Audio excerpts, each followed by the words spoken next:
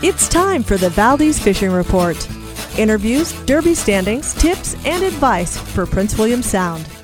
Laurie Prax here at the Valdez Fish Cleaning Tables with Pat Olsen, fish cutter extraordinaire. So, Pat, I haven't talked to you much this year. How's it going so far?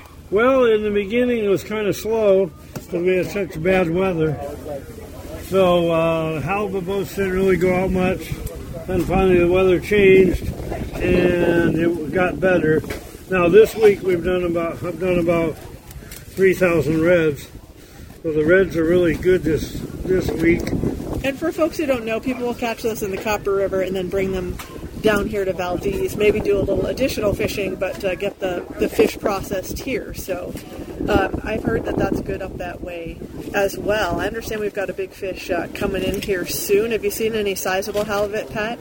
Just the whatever is the 203, I think, from last week. So that's about it. And of course, I've heard a couple stories of people who would have gotten a weekly prize had they had a ticket, right? I think we had a 284, but they didn't have a ticket. What, a 284? I didn't hear that. That's what I heard. So. And no ticket. They don't usually like to give us their name, do they? No, they don't.